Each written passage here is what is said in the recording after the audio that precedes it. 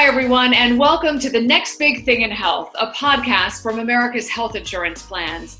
I'm your co-host, Laura Evans, joined by AHIP's President and CEO, Matt Eyles. And our guest today is Dan Trencher, Senior Vice President of Product and Corporate Strategy with Teladoc Health. Dan is responsible for ensuring that Teladoc Health delivers innovative commercial products that transform how people access quality healthcare.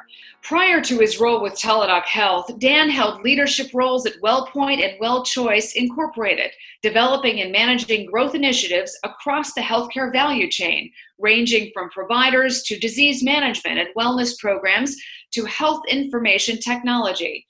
So Dan, I want to learn a little bit more about your career journey and how your experience led to where you are today. I actually joined Teladoc Health now almost 9 years ago. So I started in the fall of 2011 when we were a little 50-person company. But actually, my experience and journey in healthcare started almost 20 years ago. I guess you could say I was an accidental healthcare executive, and that way back in the original .com boom and bust, I joined Empire Blue Cross Blue Shield in the New York City area, which subsequently became part of Anthem WellPoint. And, you know, when I started there, I literally didn't know what an HMO was versus a PPO, and sort of learned the business from the ground up.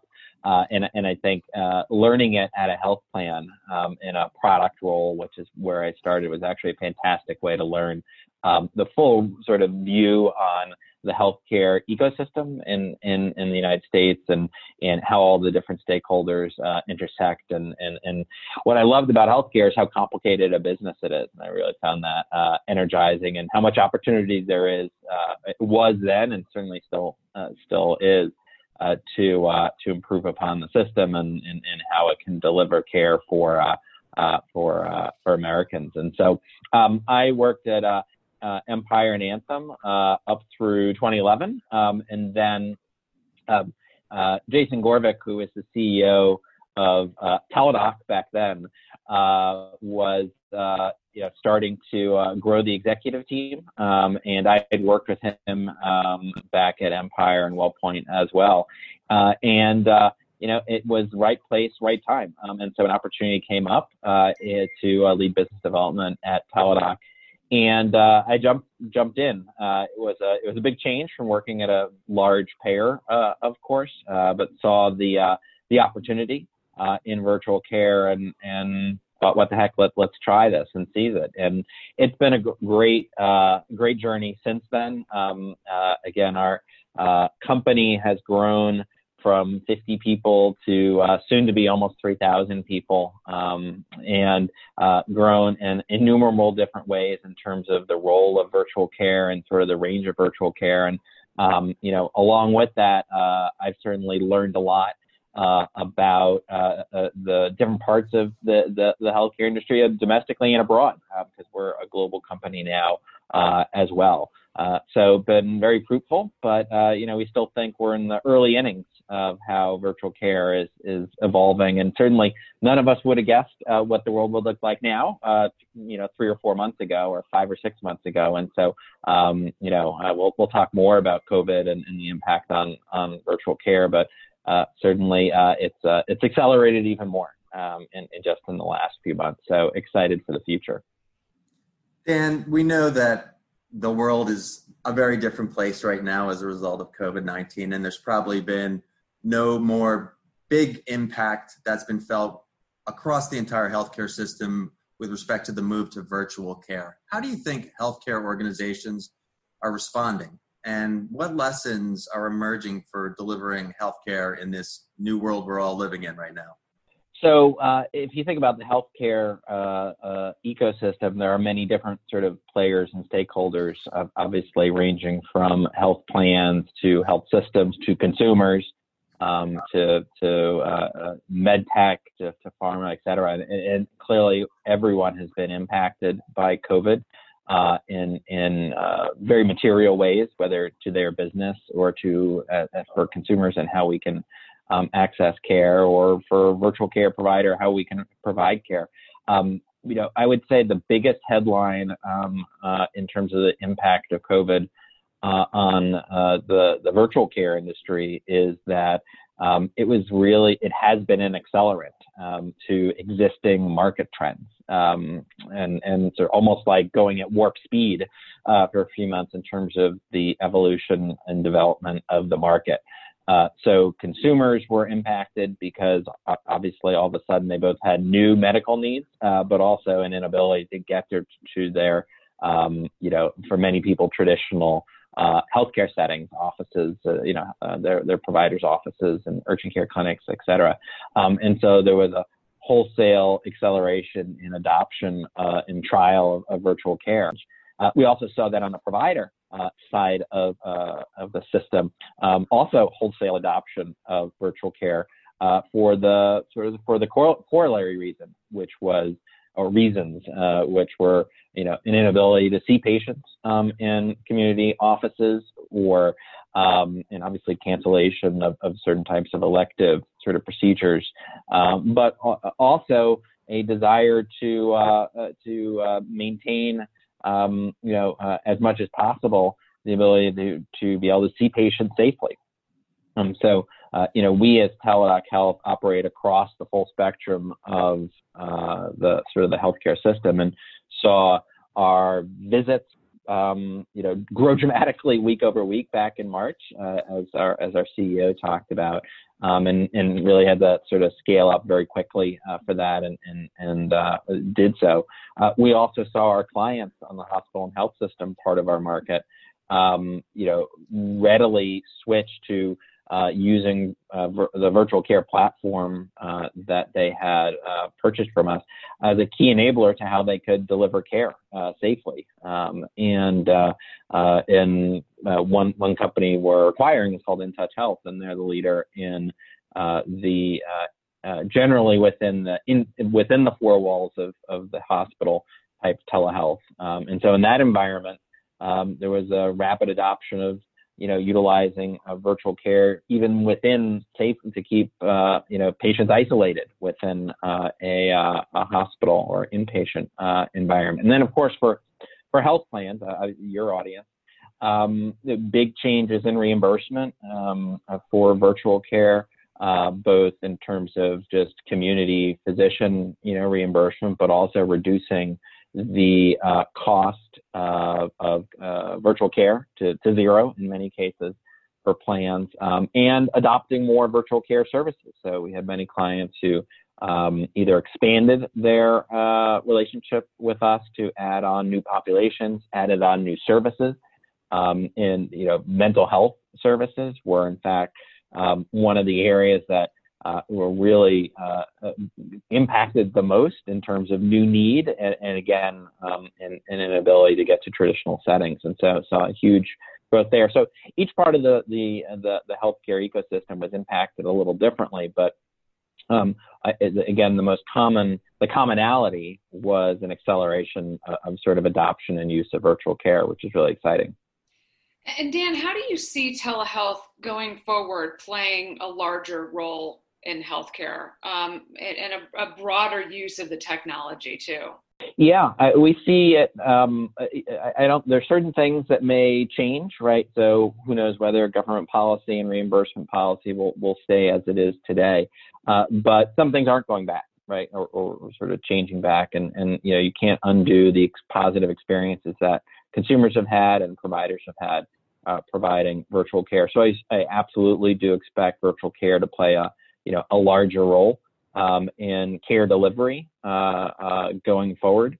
And again, I think that's a continuation of trends towards, for instance, broader sets of clinical sort of services that are available via virtual care. So back when I started at Teladoc Health, we were a one-product company, sort of in the rearview mirror looking back, which was remote urgent care, essentially.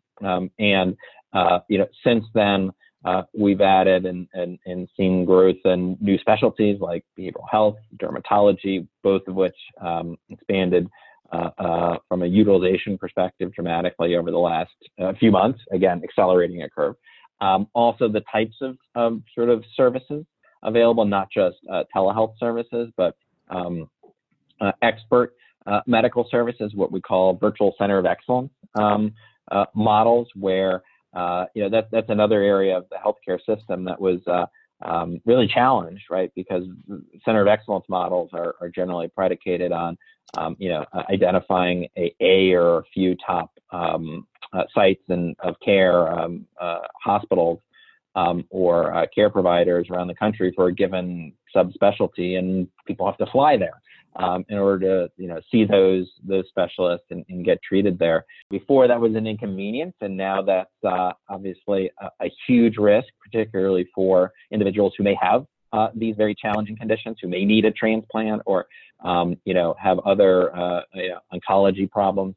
And so, being able to virtualize as much of that as possible is really powerful. So that's another area where I expect the role of virtual care to grow, is sort of in those other types of sort of specialty services. And even beyond that, we saw through Medicare Advantage, but through CMS opening up the broad range of specialties that can count, in this case, towards network adequacy rules. And so I think that'll also help broaden out the types of specialty care that's available through virtual care. So lots of different dimensions to telehealth playing a larger role. The one piece I didn't mention, but probably worth getting into, is also the role where longitudinal care is increasingly going to be delivered through virtual environments. So not just episodic care, but really longitudinal virtual primary care models, which we talked about is key to our sort of forward strategy. And we expect that'll be adopted even more rapidly, again, as patients have been challenged and will probably continue to be reticent about going into physician offices. Being able to do more of that sort of prevention, screening, chronic condition support via virtual, with a virtual care team and a virtual care plan, and still being seen in person when to a community setting when needed, but more of it being done virtually. I think will also be part of virtual care's role going forward. Yeah, it's very exciting when you think about all of the scope and you laying it out like that. It really is very exciting. So patients embracing virtual care, hospitals and health insurance providers looking to implement virtual care solutions at scale. The two questions kind of as a follow-up to all of that I have, though, how can we, number one, measure and maintain the quality? And number two, what about the access? Because that's an issue, too, for a lot of people who may not have access. How do we make sure that people who need that access have the access? Yeah, so maybe I'll start with the second piece of that and then do the first. And we've always been committed as Teladoc Health to not letting the technology become a barrier to care. As we're moving into this sort of environment, and have been over the last years, where you're trying to make care enabled and available and accessible, when the patient and the doctor are in different places, just to put it very generically. So we've always given patients the choice of mode of technology. So whether that be a live video visit, a simple phone call that's sort of enabled through the sharing of medical information, store and forward models for things like dermatology, making sure that customer service is available via the phone 24 hours a day, 7 days a week. All of those are important things to enable all different parts of society. And from a health insurer's perspective, different segments of the commercial, Medicare, Medicaid, all to have equal and appropriate access to care. So I think that's really important, and actually that's why it's been good to see that as government of various sorts have taken action during COVID, they really tried not to be biased about what technology you need to be using to access virtual care. So I think that's important. In terms of quality itself, it is a great question. ultimately virtual care should be at least good or better in many cases from a quality perspective, because you have the ability to sort of do quality assurance or sort of QA the charts. You have the ability to put evidence-based medicine guidelines in around the delivery of virtual care, see that they're adhered to, right? Sort of that sort of monitoring and sort of surveillance from a quality perspective on sort of the care that the physician or other type of provider is delivering is really critical.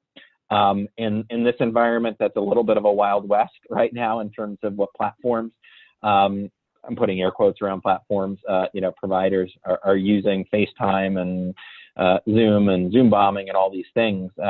Being able to have a not just scalable, but also very secure platform that you're able to monitor, did a visit happen? How long was it? What sort of documentation was tied to it? All those sorts of things, I think, are going to become increasingly important for payers as they look at, am I really getting value from the virtual care or telemedicine visits that, are ultimately getting, they're getting billed for.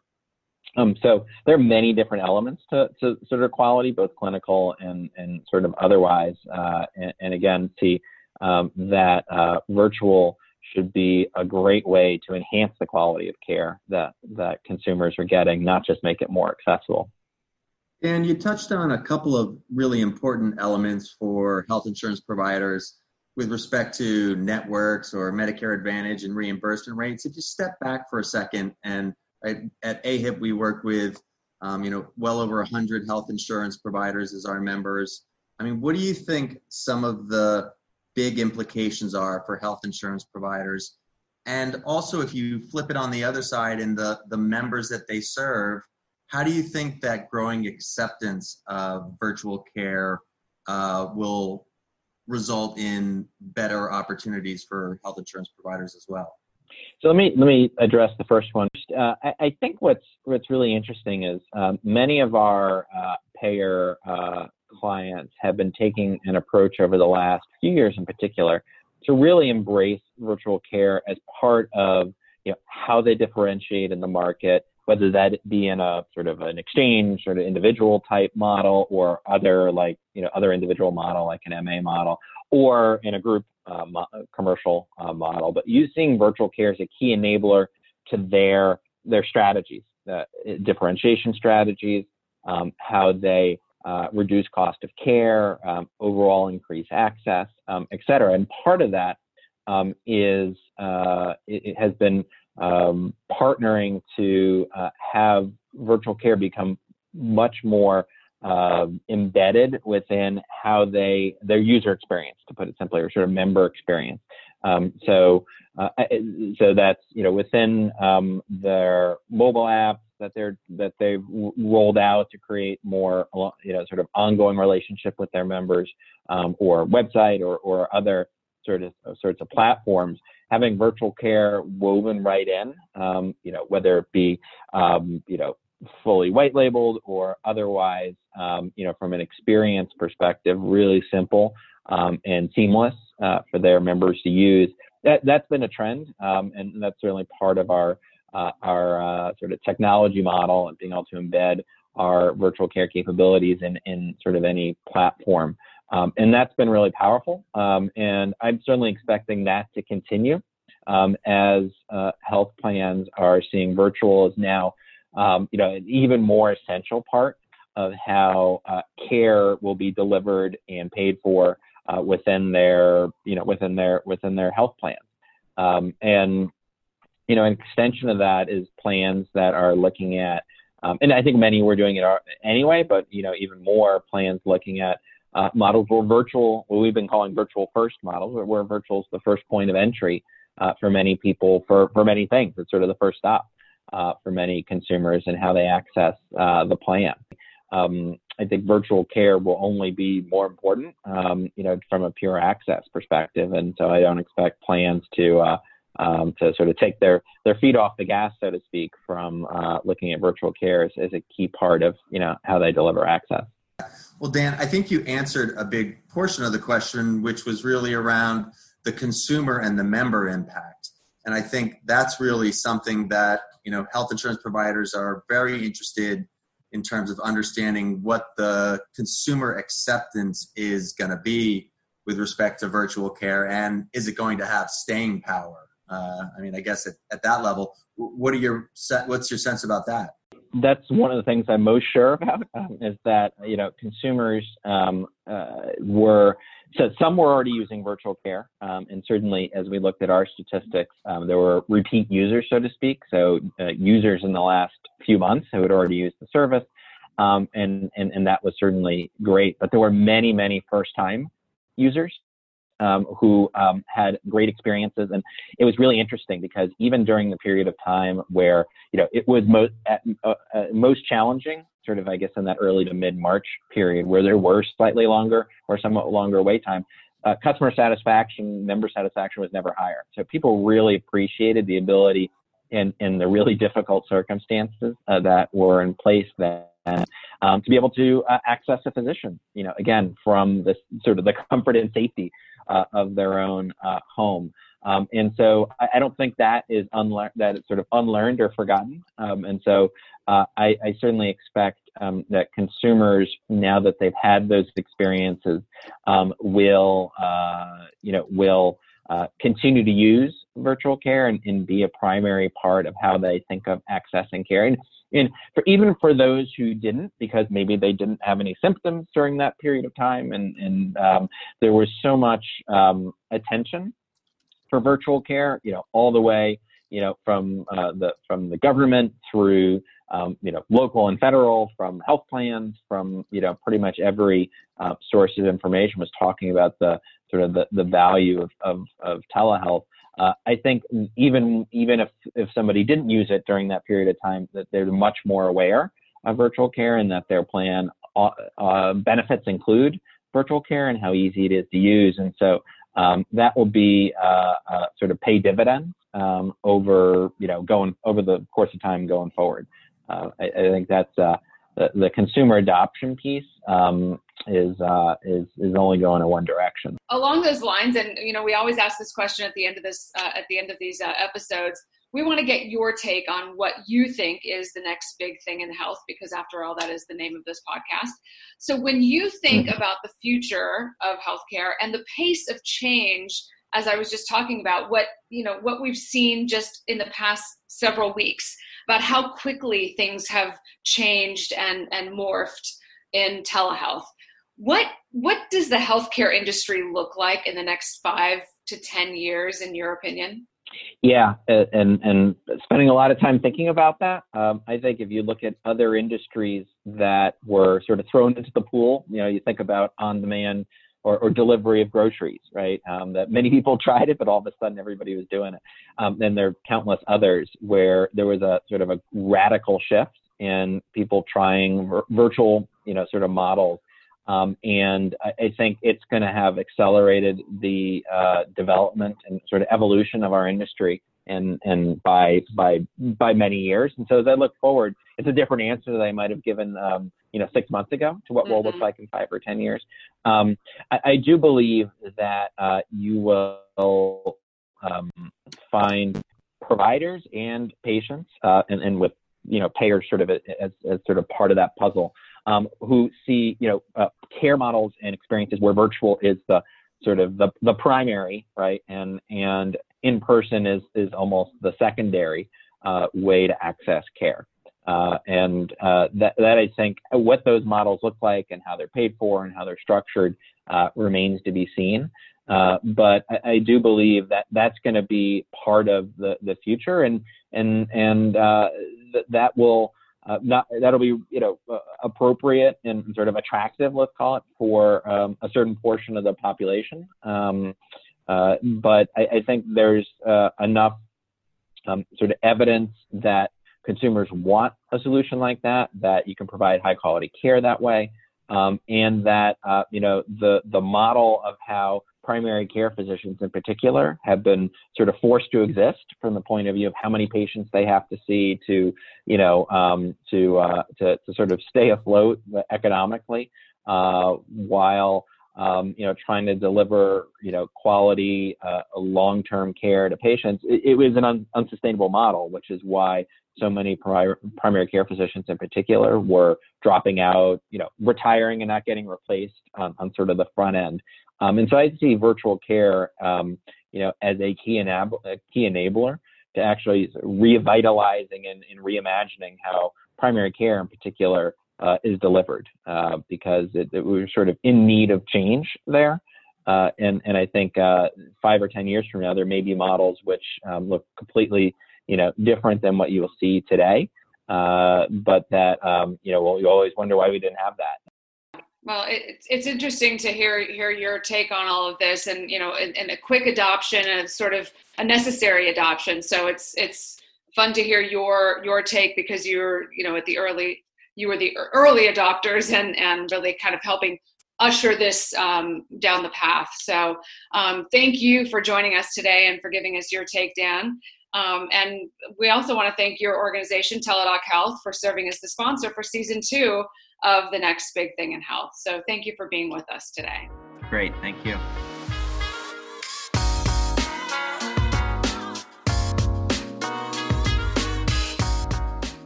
Thanks again for tuning into this episode of The Next Big Thing in Health. If you like what you heard, tell a friend, and remember to leave a rating or review.